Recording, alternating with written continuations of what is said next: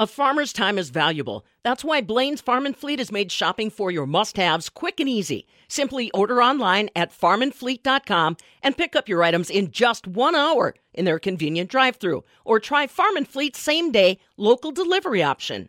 After a year of canceled jackpot shows, livestock exhibitors from the Midwest remain hopeful after a group of committee members created the Badger Brawl, a premier steer and heifer show held right here in Madison, Wisconsin. The Badger Kickoff Classic, traditionally held at the Alliant Energy Center and run by UW-Madison students, was canceled for the second year due to a lack of student involvement.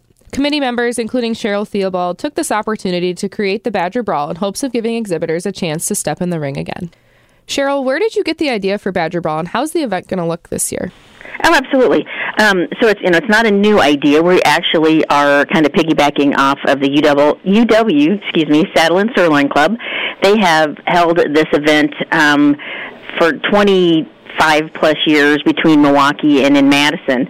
And unfortunately, they were unable to hold the event this year, so a group of us got together and decided what we wanted this tradition to continue. So we kind of it spearheaded from there.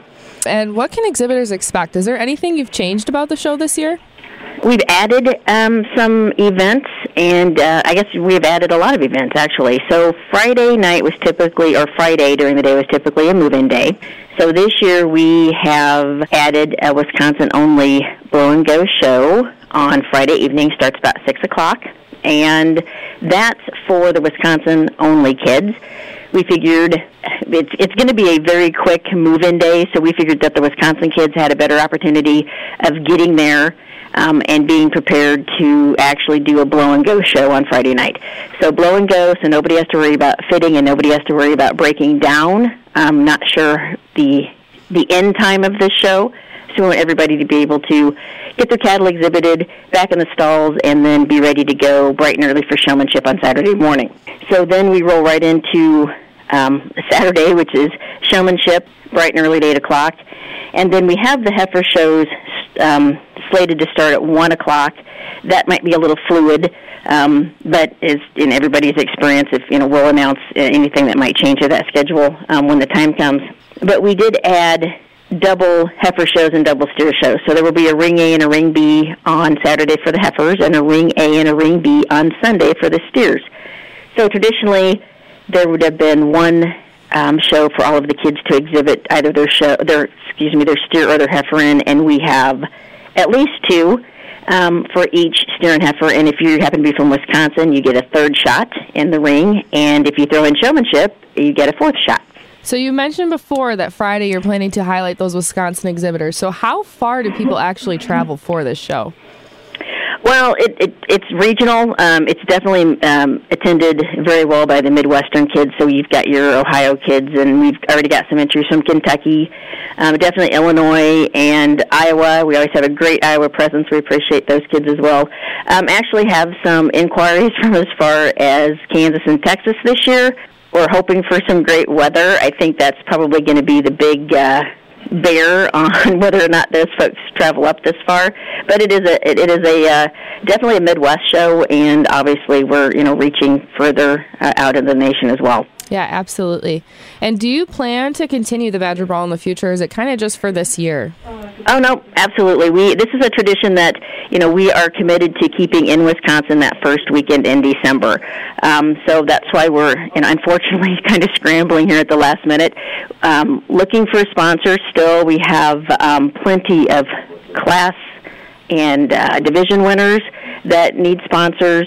We have some ring sponsorships available as well. All of this is out there on our website, and all of the entries it's so easy. We use a Showman app, so your entries can be online, your sponsorship can be paid online, your vendor booth can be paid as well through the Showman app.